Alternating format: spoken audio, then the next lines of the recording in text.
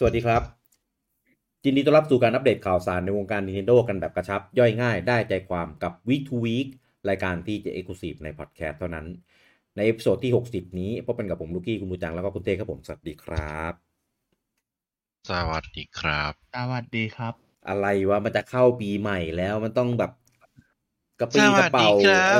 ส ส ด วัสดี ชื่ คน รับ มี เนี่ยเหรอ energy อะไรเงี้ยกำลังจะแบบผ่านพ้น2021ไปสักทีนะครับกับโควิด แต่เราไปถ่ายอะไรทำกันปล่อยปิกกี้เขาดีดไปคนเดียว อ้าวอะไรวะกูก็นี่กูหมดแรงเหมือนกันแล้ววันนี้กูอยากเท ก็ มากเลย แต่ว่า ก็เป็นการปิดปีที่ยังสวยงามด้วยกันที่ทิ้งพิกกี้ไว้อันคนเดียวครับ เย้ ถุยกูอยากเทมากวีคนี้งดได้ไหมว่าวีคกูเหนื่อยเหลยอะไร จริ เงี้ ง ย ๆจริงๆเหมือนน้องมันดีดกว่าเราปะปล่อยมันอัดไปคนเดียว มันดี เดี๋ ทุ ยว กวัน ใครดีดน้องไม่เคยดีด เราไป ทุกวันนะ เราไปนอนพักกันดีกว่า นอนดีกว่า โอ้ยน้องเพลียมากเลยพี่ โอ้ อ่ะมากับข่าววันนี้นะครับถึงแม้จะเป็นช่วงสิ้นปี แต่ว่าก็ยังมีข่าวหลงเหลือให้เราได้มาติดตามกันอยู่พอประมาณนะครับข่าวแรกก็เปิดด้วยของฝั่งแคปคอมกันเลยนะครับทางเรียวโซซึจิโมโตะนะครับที่เป็นหัวเรือในส่วนของเกมซีรีส์ Monster Hunter นะครับก็ได้ให้สัมภาษณ์กับทางฟามิซึว่าเดี๋ยวปีหน้าเนี่ย2022เนี่ยจะเป็นปีที่จะครบรอบ20ปีของซีรีส์ Monster Hunter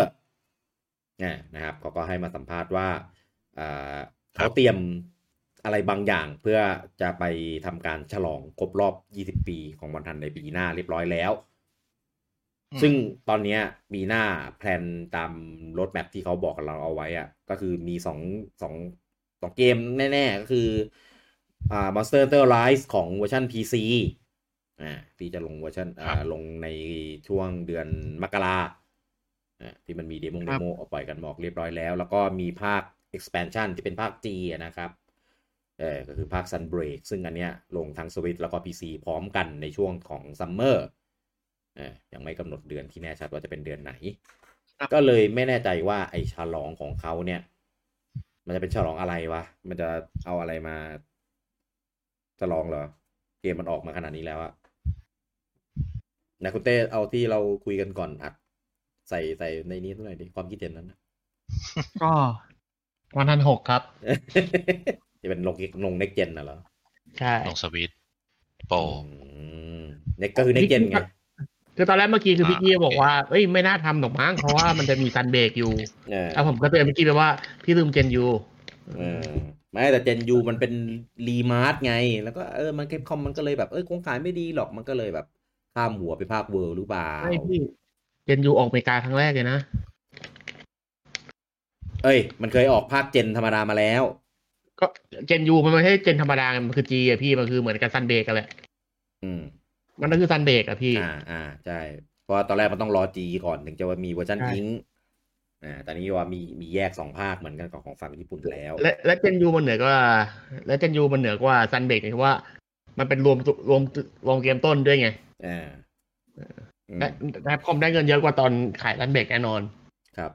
อย่างนี้ภาค6จะมาแล้วเนี่ยโอ้โหโคตรตื่นเต้นเลยมาฉลอง20ปีมาก็เล่นถ้าน่าเล่นมากก็ให้รู้สึกเหมือนเพิ่งเห็น X ไป X คือ10ปีเลยไม่นานนี้ก็มันเร็วจังเร็วมากแป๊บผ่านไป10ปีแล้วอ่ะแต่แล้วมันจะมีวายบักไหมนั่นผมว่าน่าจะมาไปปรับไม่รู้ว่าเขาได้ไปปรับขนาดไหนวายบักยิงสลิงเนาะคือไม่รู้ว่ามันจะเป็นแค่กิมมิคหรือเป็นแบบระบบที่จะเป็นแบบใส่เป็นหลักไปเลยเหมือนปีนป่ายเหมือนปีนมอนอะไรเงี้ยที่กลายเป็นแบบระบบหลักจริงๆมันก็เอาจากไอบอลมาปรับอีกทีนึงใช่ไม่เพราะปกติคือไอเดียหลักมันจะมาจากภาคต้นเจนไงแต่นี่คือภาคต้นเจนมันคือไอแกปคอมันเปลี่ยนจากแกปคอเป็นไอวายบักไงมันเปลี่ยนมาแล้วมันไม่รู้จะมันจะสานต่อด้วยแกปคอหรือมันจะสานต่อด้วยวายบักไงอันนี้ไม่ชัวร์เอาจริงๆถ้าไม่ได้พูดถึงคอนเทนต์นะผมว่าวายบักเนี่ยเป็นไอเดียที่ดีแล้วก็ execute มาได้โอเคมากๆเลยนะก็ถ้าจะเอาไปใช้ต่อในต่อไปของซีรีส์ก็ไม่มีปัญหานะผมคิดว่าแอบอยากเห็นการใช้ไวบักสู้กับพวกตัวใหญ่ๆเหมือนพวกตัวของภาคออนไลน์ภาคฟอนเทียหรืออย่างพวกแบบเราชาญพวกเจโมรันอะไรเงี้ยใช่ผมว่าไอ้พวกตัวใหญ่ที่แบบปกติคือ เราต้องรอมัน เดินมาถึ ต้อง งร แท่ อน มัน ที่เรา ต้องรอมันถึงแท่นหรือว่ารอมันก้มหน้าหรือมันรอมันล้มหรือตีได้อย่างเงี้ยเราอาจจะแบบยิงไวบักขึ้นไปเพื่อที่แบบเพราะตอนนี้มันคือปีนได้อิสระใช่ไหมปีนอิสระแล้วยิงไวบักเข้าไปเพื่อตีหัวมันต่อให้มันตีได้ฮิตเดียวมันก็ยังรู้สึกว่ารู้สึกดีกว่าเดินเฉยๆอะพี่มันนึกออกไหม ดีกว่ารอ ใช่เพราะอย่างรอชานี่คือต้องแบบ เบื่อ วิ่ง มาก รอ เล่นทีไรจะหลับทุกทีอีเควสเรา เล่น ชา ทีไรก็แบบวิ่งคุยกันอ่ะวิ่งคุยกันเดินตามมันอย่างเงี้ยกันแบบเราเป็นการวิ่งปีนกำแพงเพื่อกระโดดเข้ามาฟันมันสักทีนึงก็ยังรู้สึกว่ารู้สึกมีค่า รอดูไอที่มันเคยมีโดนแฮกตอนนั้นนะที่ว่ามีหลุดว่ามอนทัน6ใช่ไหม ใช่ ก็ เขาไม่ได้เขียนเครื่องแหละแต่คิดว่าน่าจะเป็น next gen เลยคิดว่า อาจจะครอสเจนคอมเจนหรือเปล่า คงไม่ไปลง next gen อย่างเดียวมั้งเพราะตอนนี้ next gen ยอด install base ก็ยังไม่เยอะมาก แต่อยากรู้ว่ามันใช้ engine อะไร RE หรือว่า MT แต่ถ้าภาค6ลงสวิตนี้เดือดแน่นอน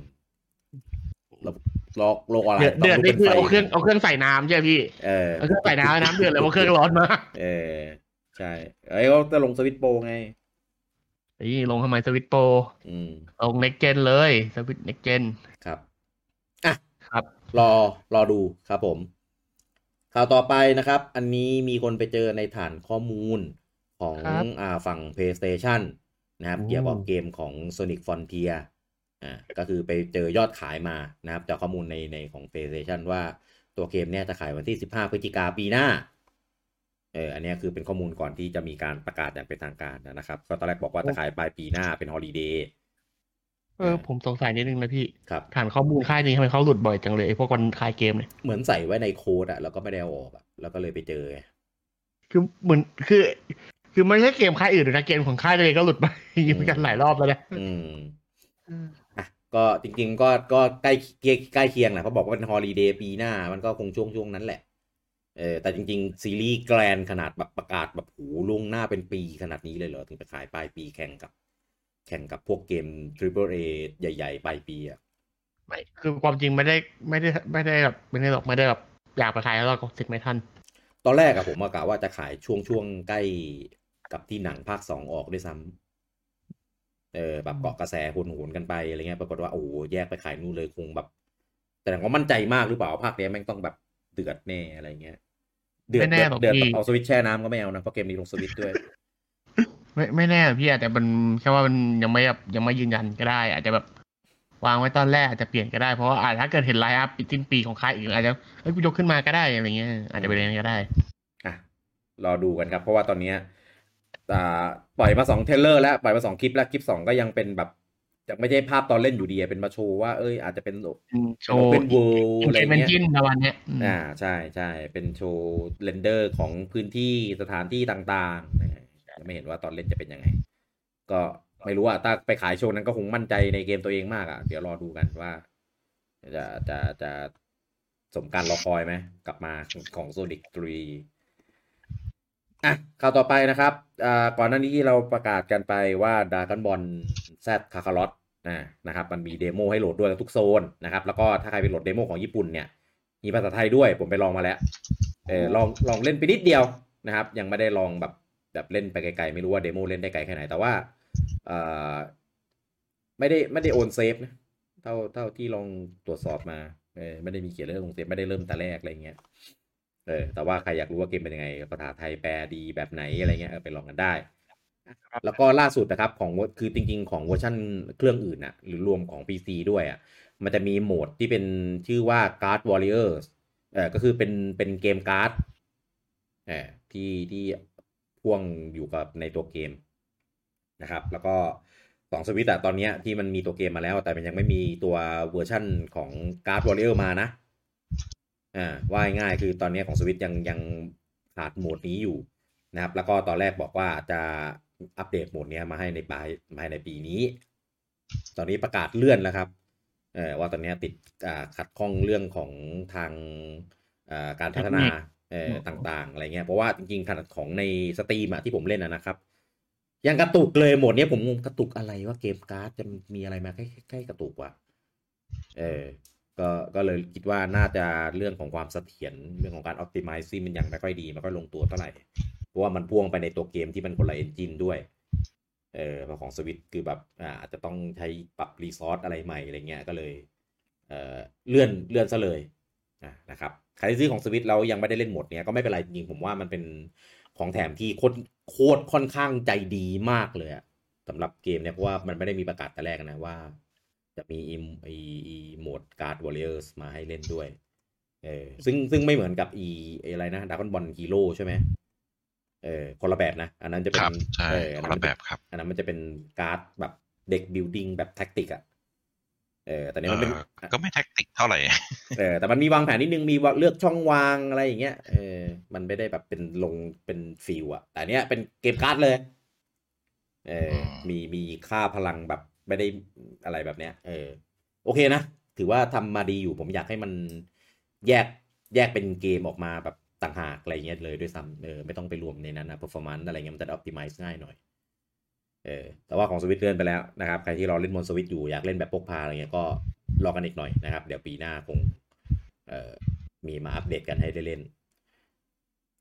ข่าวต่อไปนะครับนี่ก็กำลังจะเป็นช่วงสิ้นปีของ2021นะครับทางของฝั่งญี่ปุ่นเนี่ยตัวทีวีอาซาฮีนะครับเขาจัดก็เรียกอะไรนะเหมือนเป็นลิสต์เกม100 เกม Best Video Game of All Time ซึ่งมันมีเคยจัดโหวตแล้วแต่ว่าเป็นของฝั่งตะวันตกแต่เนี่ยเป็นของฝั่งญี่ปุ่นเลยนะครับซึ่งแน่นอนว่าเทสก็ของ2ฝั่งเนี่ยก็จะแตกต่างกันนะครับก็ใส่กันมา500 เกมแล้วก็มียอดคนโหวตกว่า 50,000 โหวตที่เขาเคลมมานะครับก็เดี๋ยวเราเอามาพูดท็อป 10 กันสักหน่อยนะครับที่ได้รับโหวตเป็น Best Video Game of All Time กันจากทีวีอาซาฮีของฝั่งญี่ปุ่นนะครับอันนี้รวมทุกอย่างที่เป็นเกมใช่ไหมนี่เป็นคอนโซลปะไม่น่ารวม PC มือถือคอนโซลมือถือก็น่าจะไม่รวมเหมือนกันไม่ก็ถามไงว่ารวมไหมผมดูจากลิสต์ไม่มีเกมมือถือไม่มีเกม PC ครับคิดว่าคงจะเลือกเฉพาะแพลตฟอร์ม PC เพราะว่าเขาใช้คำว่าวิดีโอเกมไงก็เลยคิดว่าน่าจะเป็นหมวดคอนโซลวิดีโอเกมใช่แต่เพราะนั้นมันโมบายเกมใช่ครับผมอันดับ1ครับ Legend of Zelda Breath of the Wild ครับโอ้โหเรทมากเกมแบบอย่างนี้มาได้ไง Best of All Time นะเว้ยไม่ได้ Best of แบบ Decade หรือ Best of 5 years อะไรก็ว่าไปโอ้โห All Time เลยจะไปเงียบกันหมดเลยปะครับเงียบกันหมดเลยจะให้ตบหรือจะให้ชงหรือจะต้องการกองเชียร์หรืออะไรก็ได้ตอนเนี้ยทำไมไม่บอกว่า Horizon ล่ะฝั่งญี่ปุ่นไม่น่าได้หรอกอะไรต้องอย่าลืมว่าฝั่งญี่ปุ่นก็จะมีแบบมีรสนิยมที่มันอีกแบบหนึ่งไงแต่ประเด็นคือมันไปชนะเกมประจำชาติอย่าง Dragon Quest นี่แหละอันเนี้ยที่เอะใจเพราะว่าอย่าลืมว่า The Legend of Zelda อย่างที่รู้กันนะมันเป็นเกมที่ไม่เคยได้รับความนิยมฝั่งญี่ปุ่นเลยครับยอดขายแต่ละภาคที่ผ่านมาคือแบบต่ำเตี้ยเลี่ยดินมากของฝั่งญี่ปุ่นมันเป็นเกมขายตะวันตกขายยุโรปขายอเมริกาเท่ามันเป็นภาคนี้มันได้ทุกตลาดแหละแล้วเดี๋ยวนี้ญี่ปุ่นมันก็เปิดรับแนวอื่นมากขึ้นไม่ต้องแบบ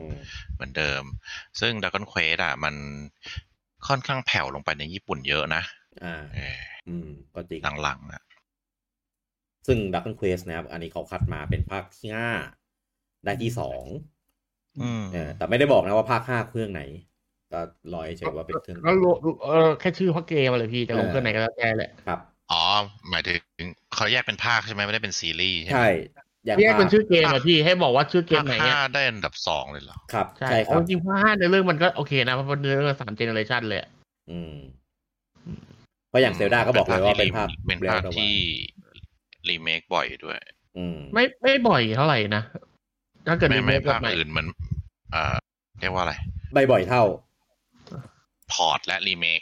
เป็นภาคที่ลงแม่งหลายเครื่องมากก็ภาคนี้ที่เป็นหนังไงแล้วก็มีการเอามาทำต่อทำเนื้อเรื่องเพิ่มใช่อาจจะเป็นภาคที่คนญี่ปุ่นประทับใจสุดจริงแหละก็ที่เราได้ทำเป็นซีรีส์หลายซีซั่นเดี๋ยวไม่ใช่แล้วก็มีรู้สึกมีเอาตัวละครไปทำอย่างอื่นอีกด้วยจริงก็แค่ คู่แต่งงานก็ไอเดียนะใช่ขายได้แล้วอ่ะดังมีอะไรให้เอามาเล่นพูดถึงเยอะแล้วก็คาแรคเตอร์ตัวละครของภาคนี้คือแบบไปโผล่อยู่ในหลายสื่อมากทั้งสื่อที่เกี่ยวข้องแล้วก็สื่อที่เอาไปเป็นแบบเป็นมีมไปพาโรดี้อะไรก็ว่าไป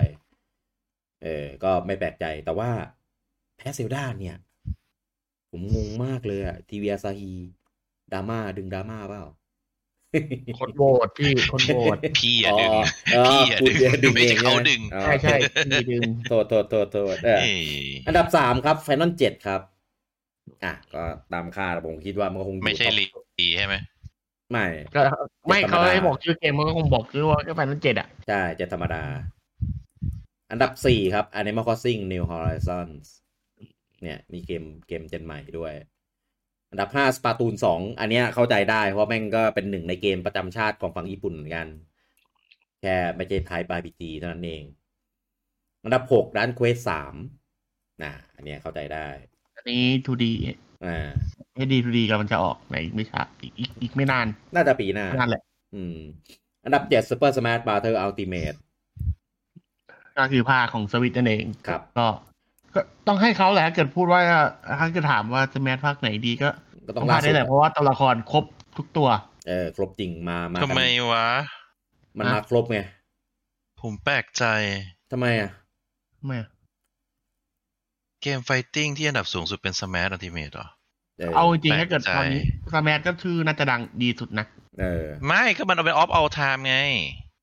ก็คนมันก็คนโหวตมันถามตอนนี้ไงพี่ถามตอนนี้เกมอื่นไม่มีกระแสแล้วแล้วทำไมDragon Quest ภาค3ภาค5ขึ้นได้ก็มันก็คือก็สมมติว่าถามพี่ว่าพี่มีเกมอะไรในใจบ้างให้เลิกโหวตพี่นึกถึงอะไรออกป่ะไม่ใช่พี่หมายถึงว่าเกมไฟติ้งก็ถ้าเกิดเขาก็ตอนนั้นในช่วงปัจจุบันเขาคิดถึงเกมนี้ไงพี่เป็นอะไรกระแสที่สุดแล้วไงเอาจริงสแมชผมไม่เคยมองว่ามันเป็นเกมไฟติ้งเลยผมมองว่ามันเป็นเกมแบบเป็นมันก็คือเกมไฟติ้งไงพี่ให้มองเป็นอะไรวะเป็นมองว่าเป็นเกมแมชเชมอัพอ่ะมันก็คือไฟติ้งแต่ไฟติ้งแบบหลายคนไงมันก็คือไฟติ้งรู้แต่มันไม่ได้เป็นไฟติ้งแบบแบบยิงกัน2คน2ฝั่งมีเกรดเลือดอะไรอย่างเงี้ยก็เป็นแบบอีกสไตล์นึงไงผมมองว่ามันเป็นแบบกึ่งผมแปลกใจแค่เกมไฟติ้งในญี่ปุ่นที่ดังที่สุดไม่ใช่สแมชแต่ทำไมสแมชมาแทรกปะก็งงแค่นั้นเองมันเป็นเกมเป็นเกมไอ้นี่เป็นเกมอย่างที่บอกมันคือเกมปาร์ตี้ไอพี่คนมันก็ได้ถึงได้มากกว่ามันไม่ได้มันไม่ได้มุมมองแบบว่าเพราะว่าเป็นเกมไฟติ้งไงพี่คนมามองว่าเกมที่มันชอบอ่ะมันก็ชอบสแมชไงตัวละครที่มันโผล่มาอะไรเงี้ยมันมีคนที่เชื่อหลายอย่างให้คนที่นึกถึงมากกว่าไงพี่โอเคใช่ไหมสมมุติว่าผมชอบโปเกมอนเงี้ยผมชอบไฟเบมเงี้ยให้นึกถึงนอกจากไฟเบมผมก็นึกถึงสแมชไงแม่งเหมือนแบบถ้าเกิดคนไม่ได้เล่นไฟติ้งก็ไม่ได้นึกถึงก็ไม่ได้โหวตไฟติ้งไงมันมีตัวละครที่คนรักคนชอบมาแล้วมันรวมเยอะมากเนี่ยภาคเนี้ยมันก็เลยแบบเนี่ยได้ใจว่างั้นแล้วก็เขาเห็นถึงความทุ่มเทความเอาใจใส่ของทีมพัฒนาอะไรอย่างนี้แหละมั้งซึ่งเอาจริงภาคนี้มันก็สมบูรณ์สุดจริงๆแหละถ้าเทียบกับไอ้เนี่ยแต่ถ้าเกิดไปเทียบกับพวกสตรีทไฟเตอร์เทคเคนคิงออฟไฟเตอร์อะไรพวกเนี้ยคือผมว่าบารมีมันคนละแบบว่ะก็อย่างที่บอกกับคือคนที่ดูเขาไม่ได้ดูในแง่ของเกมไฟติ้งพี่เขาดูในแง่เกมที่เขาชอบอย่างที่ผมบอกแหละผมไม่ได้มองว่าเป็นเกมไฟติ้งเวลานึกถึงก็มันคือสแมชเกมแนวสแมชคือมันเป็นเกมแนวสแมชไปแล้วจนทุกวันนี้มีเกมแนวสแมชโคนออกมาแบบ 3-4 เกมอะไรไม่รู้เต็มไปหมดนั่นแหละมันน่าจะเป็นตัวบ่งชี้อะไรบางอย่างได้อันดับ8ครับ Chrono Trigger ครับพอใจยังอย่างเงียบดิเฮ้ยไม่เคยเล่นครับบอกไม่ได้ทำไมเต้ยังไม่เล่นอีกวะ Chrono Trigger เนี่ยยุค DS เต้ไปไหนวะทำไมไม่เล่นวะมันก็ลงนะ DS ผมไม่เล่นโคโนเลยพี่ไม่มันมีแค่2ภาคเองเต้ก็ไม่เคยเล่นเลยไง หรือว่าเต้ไม่ชอบไลเซนส์โทริยาม่าวะก็เลยแบบไม่ถ้า cross มันไม่ค่อยพอร์ตไงแต่ Trigger มันพอร์ตครบทุกอย่างตรงหมดมือถือสตรีมอะไรเงี้ยทุกวันมีหมด อันดับอะไรนะอันดับ8ลองก่อน Dragon Quest 3 5 Final 7ใช่ก็โอเค คือถ้าเทียบความดีงามมันก็คนละแบบแหละแต่ไม่ผมจะเทียบเป็นหมวดไงบารมีมันก็ถ้าเป็นอันดับ4ของในหมวด JRPG ก็ถือโอเคนี่เดี๋ยวอันดับต่อไปเนี่ยผมงงว่ามาไงอันดับ9นะครับ Final 10ครับเฮ้ยมันเหมือนก่อนอันนั้นมีจัดโหวตของจัดโหวตเกมไฟนอลที่ดีที่สุดอะพี่มันมีให้โหวตแบบโหวตคัดออกอะโหวตเกมภาคที่ไม่ชอบที่สุดออกอะสุดท้ายไฟนอล10ได้ที่1นะงงมากเลยอะอันนั้นคือไฟนอล10ได้ที่1คือไฟนอล10นี่คือ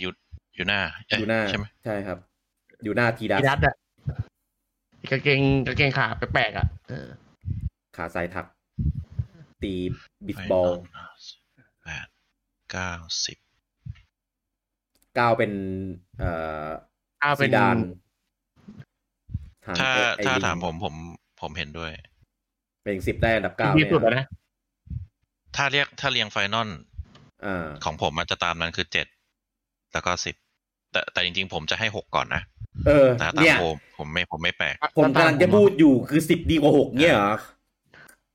ไม่ก็ถ้าเรียงสำหรับผมจะเป็น6 7 10เรียงแบบไหนเรียงแบบไหนอันไหนที่ผมชอบ6สำหรับผม6 7บนสุด10 8 4ฮะ4ไม่ชอบผมว่ามันเก่าอะไรวะดอกก่อนก็ต้องเก่าดิก็ใช่ไงก็คือมันเทียบเมคานิกเทียบอะไรมันก็เป็นเกมเก่าไงตี5คนเลยนะก็แล้วไงตัวละครมีการพัฒนาตัวเองเยอะมากเลยนะผมว่าปกติเวลาเราเล่น RPG ตัวละครมันไม่ค่อยมีการพัฒนาตัวเองมันก็เป็นนั้นมันก็เป็นใช่ถ้าพูดถึงเกมในยุคเก่าที่มันจะเป็น breakthrough ที่เป็น JRPG ที่มันเด่นขึ้นมามันจะคือ Dragon Quest 5 กับ Final 6ที่มันจะเด่นขึ้นมาเลยในยุคเก่านะในยุคแบบซุปเปอร์ยุคที่เป็นแบบเป็นสไปร์เป็น 2D อยู่ซึ่งนอกนั้นผมว่ามันก็ยังเป็นสูตรสำเร็จที่แบบเหมือนเดิมไงแล้วก็แบบเติมนู่นเติมนี่ยังไม่ได้มีการเบรกออกไปเลยโอเค Dragon Quest มันก็มีแหละแต่ว่าภาค5มันเป็นแบบไมล์สโตนใหญ่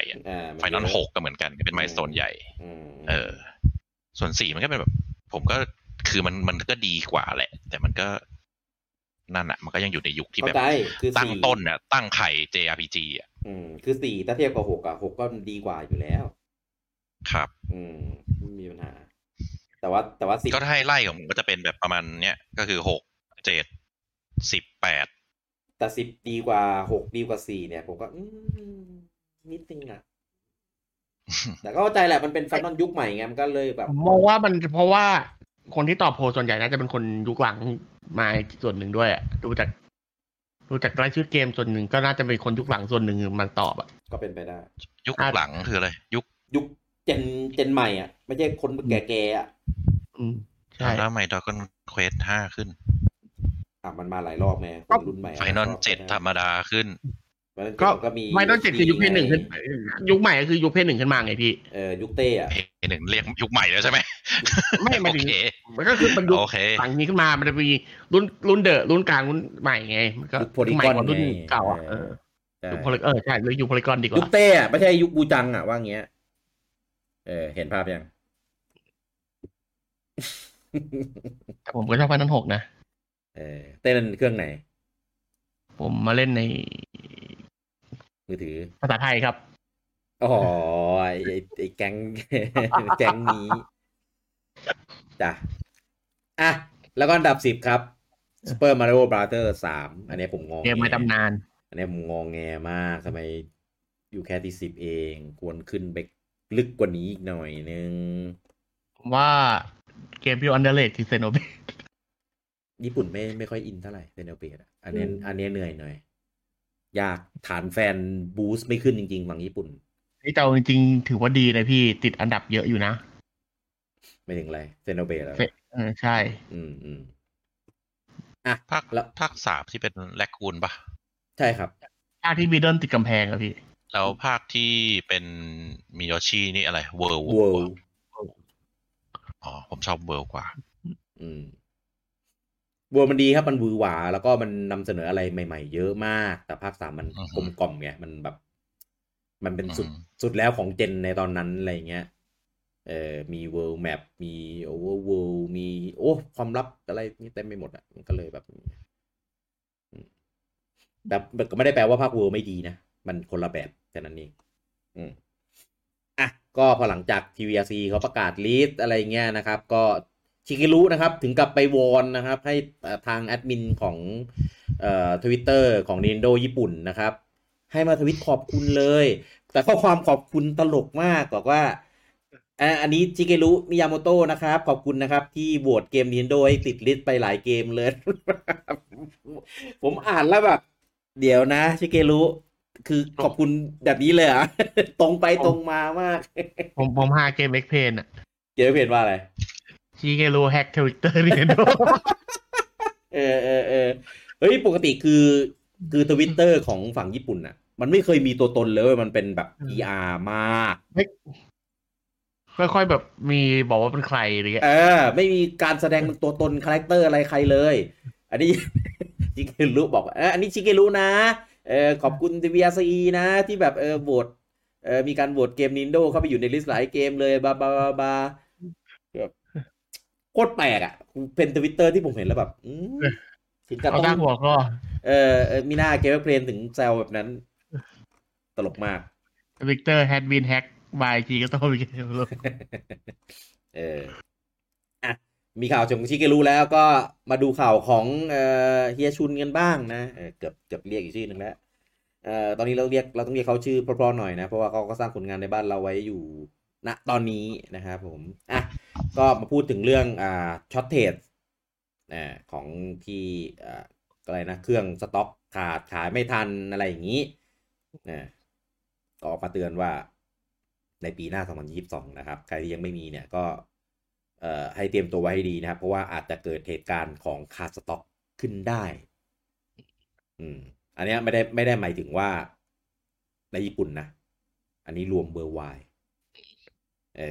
ซึ่งก็ให้ระวังกันให้ดีนะครับใครที่วางแผนจะซื้อไว้อะไรเงี้ยก็ดูให้ดีเพราะว่าถ้าเกิดมันขาดแล้วเนี่ยราคามันก็จะขึ้นอัพเหมือนตอนที่โควิดช่วงแรกๆอ่ะเครื่องธรรมดามือสองเนี่ย13,000 14,000มือ1 15,000 16,000พวกเต็ดพวกไรซัดไป20,000 30,000กว่าคือแบบโหบ้าบอมากแล้วมีคนซื้อด้วยประเด็นมีคนซื้อด้วยนะครับซึ่งก็ไม่รู้ว่ามันจะเป็นแบบนั้นอีกไปตอนนี้ทุกวงการอิเล็กทรอนิกส์เจอเรื่องแบบนี้กันหมดเลยมือถือทีวีคอมพิวเตอร์การ์ดจอเครื่องเกมคอนโซลเครื่องเกมแฮนด์เฮลโดนหมดครับซึ่งก็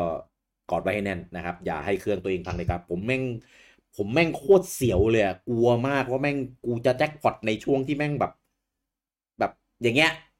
แล้วก็ไม่มีทางเลือกอะเท่าไหร่ก็ต้องซื้อเพราะไม่ซื้อก็ไม่ได้อะไรเงี้ยกลัวพี่มีทางแก้แล้วคือพี่ต้องซื้อเครื่องไว้ตั้งแต่ตอนนี้เลยพี่นี่แหละกลัวจะเป็นอย่างนั้นไงแต่ก็ไม่อยากไงเพราะว่าถ้าสมมติมันไม่ได้เป็นอะไรกูก็จะฟุ่มเฟือยโดยใช่เหตุไงแล้วก็ไม่อยากได้ OLED ด้วยเพราะไม่ได้ใช้ประโยชน์ไม่ได้เล่นแฮนด์เฮลอะนะก็ถือว่าซื้ออนาคตพี่เผื่อพังแล้วทำไมพังอะทำไงกับมันฟ้ามันผ่าขึ้นมาพี่จะทำยังไงมันไม่มีคนสวยแบบมึงเยอะขนาดนั้นหรอกในประเทศไทยอะก็ถือว่าเฮียเขาออกมาเตือนไว้นะครับว่าอาจจะเกิดสถานการณ์แบบนี้ขึ้นได้ในปีหน้านะครับดังนั้นก็ให้เตรียมตัวกันให้พร้อมนะครับเพื่อรับมือกับสถานการณ์แบบนี้นะครับผมอันนี้ทางข่าวต่อไปนะครับทาง Metacritic นะครับออกมาเปิดเผยนะครับเกม10อันดับที่คะแนนรีวิวนะครับจากของ Metacritic เนี่ยสูงสุดนะครับในปี2021นะครับเกมแรกนะครับผมอ่านชื่อแล้วแบบเกมอะไรอ่ะ The House of Fata Morgana Dreams of the Revenant Edition ใครรู้จักบ้างนี่รู้ครับมันคือเกมอะไรครับแปล Visual Novel ครับมีหน้าเกมพวกนี้แม่งชอบคะแนนสูงมาก ในเซิร์ชไม่มันสูงแต่ว่ารีวิวมันไม่ได้เยอะไงอ๋อรูปนี้โอเคอ๋อรีวิวไม่กี่เจ้าใช่ไหมมันก็เลยคะแนนแบบโด่งครับแบบนี้มันก็รีวิวมันแค่ไม่ถึง10หรือ10เจ้าอ่ะมันก็ชี้วัดอะไรไม่ค่อยได้ป่ะถ้าไม่ได้ครับถ้าจะเอาคะแนนรวมไม่ได้เพราะว่าคนที่รีวิวเกมเนี้ยก็จะเป็นคนที่จะเล่นแนวนี้เท่านั้นใช่แต่มันก็โอเคแหละมันก็ดีน่าจะเป็นคอนี้อยู่แล้วก็ไอ้นี่ไงก็ได้ความเห็นของคนแนวนี้เหมือนกันไงก็ดีในแนวของมันว่างั้นพอเราไม่ได้เล่นเราก็เลยรู้สึกเฉยๆกับมันเนี่ยแต่คะแนนสูง96แต่ว่าเกมนี้คือมันเป็นวิชวลโนเวลแบบวิชวลโนเวลจ๋านะทางเกมเลยคุณจะได้กดใช่อ่านอย่างเดียวครับคืออาจจะมีช้อยให้แบบน้อยช้อยอาจจะไม่ถึง10 ครั้งแนววิชวลโนเวลคือคิดว่าเราอ่านนิยายที่มีภาพอะครับถ้าเกิดใครจะไม่ค่อยคุ้นแนวนี้ไม่ถ้าวิชวลโนเวลอื่นมันจะได้ตอบคำถามบ้างไงแต่นี่คือแทบไม่ได้ตอบเลยเป็นนิยายที่มีภาพไงพี่เป็นนิยายภาพแล้วก็แบบอาจจะมีบางเกมก็ได้มีทางเลือกให้บางเกมก็ทางเลือกก็น้อยอะไรเงี้ยจะเป็นอย่างนั้นไงผมไม่ชอบลายเส้นส่วนมากมันต้องมีบ้างไอ้นี่มันน้อยแต่เนื้อเรื่องดีอะไรดีก็เขาก็ว่ากันอย่างนั้นนะผมเห็นลายเส้นแล้วแบบไม่ใช่ทางผมเลยว่ะดูหน้าลายเส้นมันเลือกปักเกกันแหละเอาจริงปะลายเส้นเหมือนจุนจิอิโต้เลยเพราะจุนจิอิโต้ชอบวาดหน้าผู้หญิงแบบเนี้ยเพียงแค่ไม่มีฉากโหดไม่มีผีไม่มีตัวสัตว์ประหลาดเท่านั้นเองอันดับ2ครับ Tetris Effect Connected อันนี้ได้ไป95คะแนนนะครับอันเนี้ยดีจริงเข้าใจได้อันดับ3 Super Mario 3D World Plus Bowser Fury นะครับได้ไป89คะแนนคะแนนแบบลดหวบลงมา6คะแนนเลยอันดับ4 Death Door ได้ไป89เท่ากันกับ Mario อันดับ5 Dust อันนี้ก็เป็นเกมที่ดังมาจาก PC เหมือนกันอันดับ6นะครับ Face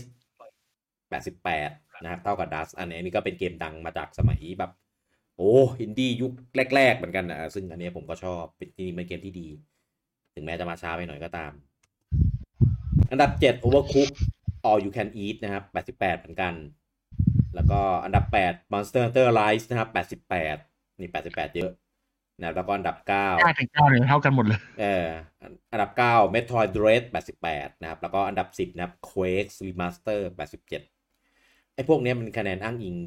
ยึดจากของเก่าหรือเปล่าวะอย่างพวก Face พวก Dust พวก Quake Remaster อะไรพวกเนี้ยถ้าไม่ได้เกมแยกเป็นอีกเวอร์ชันหนึ่งมันจะยึดอันเดียวกันนะครับถ้าเมตาคริติกนะ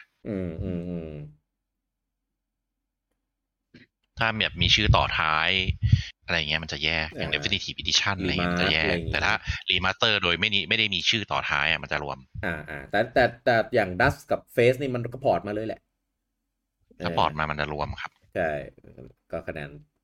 ตอนนี้ก็ไม่แปลกใจแล้วก็ปู่ก็แยกตามเครื่องนะไม่ได้รวมเครื่องแยกตามเครื่องใช่ครับแล้วก็พอจากของ Metacritic นะครับปู่ก็ออกมาเปิดเผยนะครับรายชื่อเกมขายดีที่เป็นอยู่ในหมวดของอินดี้นะครับออกมา15เกมแต่คือไม่ได้จัดอันดับนะว่าอันไหนขายดีกว่ากันแต่คือเหมือนแบบออกมาใช่ออกมาแบบรีวิวว่า15เกมนี้เป็นเกมขายดีนะถ้าสนใจเกมไหนก็ลองไปดูกันนะครับก็มี Stick Fight the Game มี Slime Rancher Portable Edition มี Tetris Effect Connected Unpacking Curse of the Dead Gods อันนี้เกมอะไรวะคุณ Curse of the Dead God Curse of the Dead God โอเคมันเป็นตัวexpansion ของ Dead Cell แล้วก็มี Eastward มี Road ไม่ใช่ไม่ใช่ครับเป็นสปินออฟไม่ใช่ครับเป็นเกมแยกครับไม่ใช่เกมอะไรเซลเหรอแสดงว่าที่ผมเห็นมันมีโคลาโบกันมั้งเป็นเกมที่ออกมาหลัง Hades และเป็นแนวโลกไลท์ที่ดังอีกเกมหนึ่งครับแสดงว่าที่ผมไปเห็นมันเป็นโคลาโบกันมั้งก็เลยคิดว่ามันเป็นสปินออฟมาแล้วก็มีRoad 96 มี Axiom Verge 2 มี Doki Doki อ่านว่าอะไรวะเนี่ย Literature Club Plus Ender Lilies Icelander Spelunky 2 Subnautica Cyber Shadow แล้วก็ Little Wood Little Wood นี่ก็เป็นเกมที่ผมเล็งๆไว้เหมือนกันนะว่าจะเล่นเนี่ยก็เป็น15เกมที่ปู่คัดมาแล้วก็บอกว่าพวกนี้เป็นเกมขายดีประจำปี2021นะจ๊ะใจเกมไหนก็ไปกดได้แต่ว่าเกมพวกนี้จะเป็นเกมที่ขายในปี2021นี้ดังนั้นแปลว่าเกมเก่าๆที่ขายดีในปีนี้ไม่ได้แปลว่าขายไม่ดีนะเป็นแค่ว่าไม่ได้เป็นเกมที่รีลีสในปี2021นี้เท่านั้นเองนะครับมันก็เลยมีชื่อเกมที่เราแบบเกมอะไรวะไม่เคยเล่นอะไรเงี้ยโผล่มาด้วยนะครับผมแล้วก็นอกจากเกมอินดี้นะครับก็มาเปิดเผยเกมขายดีนะครับของฝั่งญี่ปุ่นนะครับใน eShop นะครับที่ไม่ใช่เป็นอินดี้นะครับอันดับ1นะครับ Monster Hunter Rise ไม่แปลกใจนะครับอันดับ2 Among Us เนี่ยคือแบบเดี๋ยวนะคนญี่ปุ่นคือซื้อในสวิตช์ญี่ปุ่นเล่นกันเยอะอยู่นะเยอะกันขนาดนี้เลยใช่ไหมถึงขั้นติดอันดับ2แต่เกมมันไม่แพงด้วยแหละก็เข้าใจได้ใช่ Among Us ดังในญี่ปุ่นมากครับดังพอๆกับ Minecraft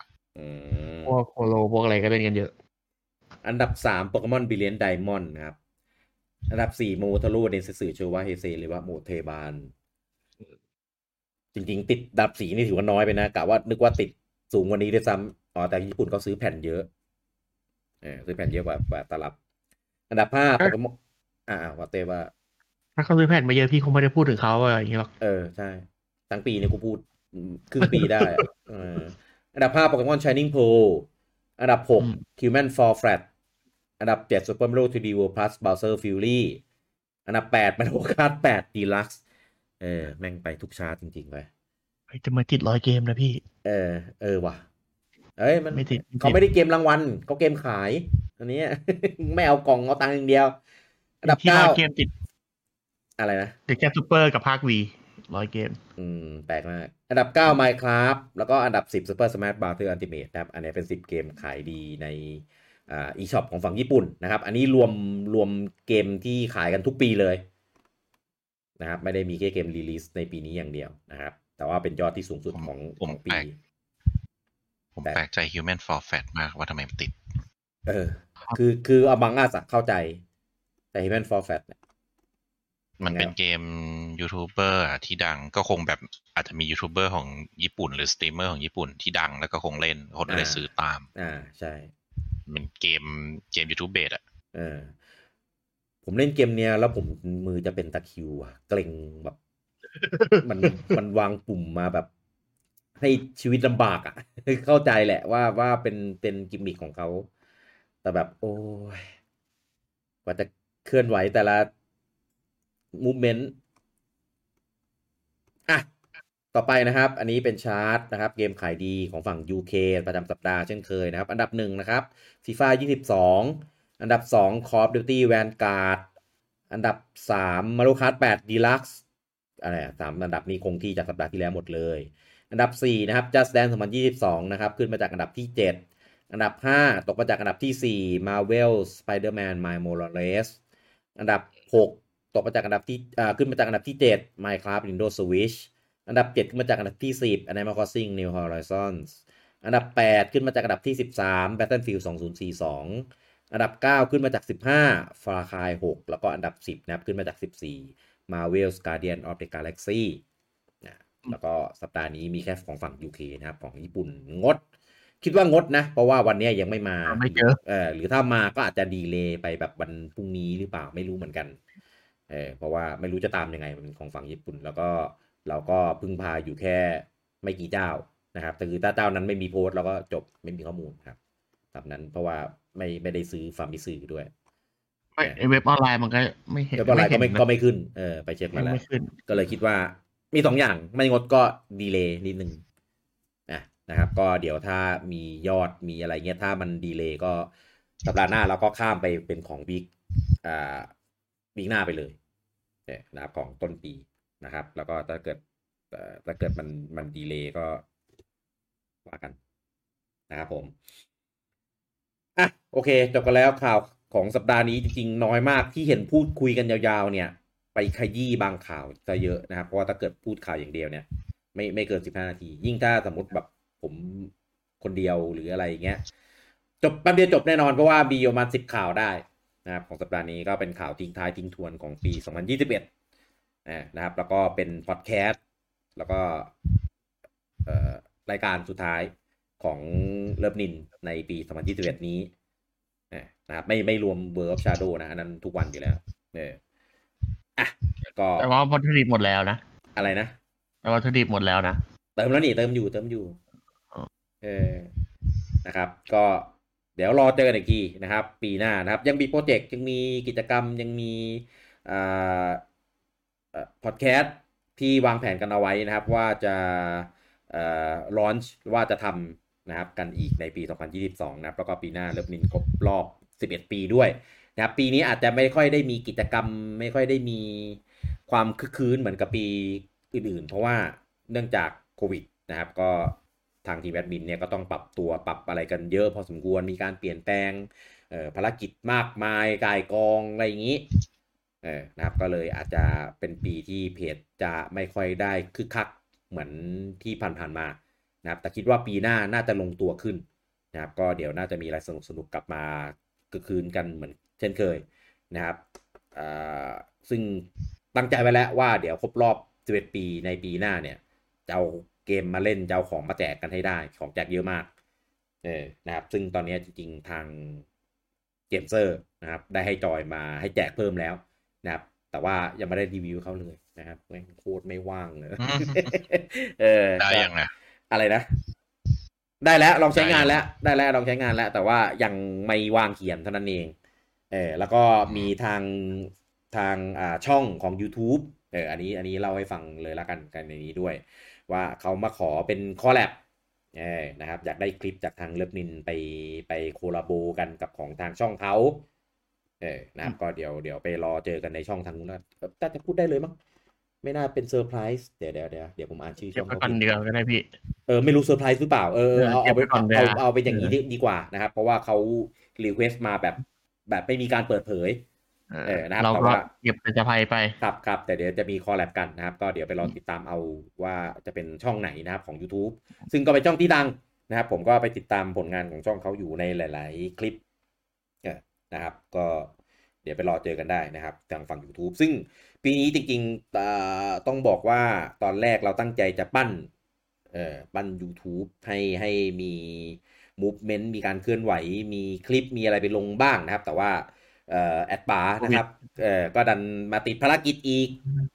แม่งเพจเราแม่งคำสาปไปใครเข้ามาแม่งติดภารกิจกันทุกคนเลยอะไรวะอย่างน้อยเขาก็ทำสม่ำเสมอกว่า Instagram นะพี่ Instagram คืออะไรอ่ะเรามี Instagram ด้วยอ่ะแล้วก็ Twitter นะครับจริงๆ Twitter ตัวนี้ก็ซาหน่อยไม่ค่อยมีอะไรใช่ก็ Twitter นี่ก็จะคนละเหมือนคนละสายกับของทางเพจเลยจะมีบางข่าวแต่มันดังมากจริงแล้วถึงลงคู่แต่ถ้าเกิดเป็นข่าวแบบทาง Official เขาโพสต์อะไรมาเนี่ยทาง Twitter ก็จะรีทวิตได้มันจะเป็น Official ซะส่วนใหญ่ใช่เป็น Official ไม่ค่อยได้มีโพสต์บทความเลยจะเป็นคนละทางกันก็เดี๋ยวจะยังวางแผนที่จะทำกิจกรรมทำอะไรของทาง Twitter อยู่นะครับเพราะว่า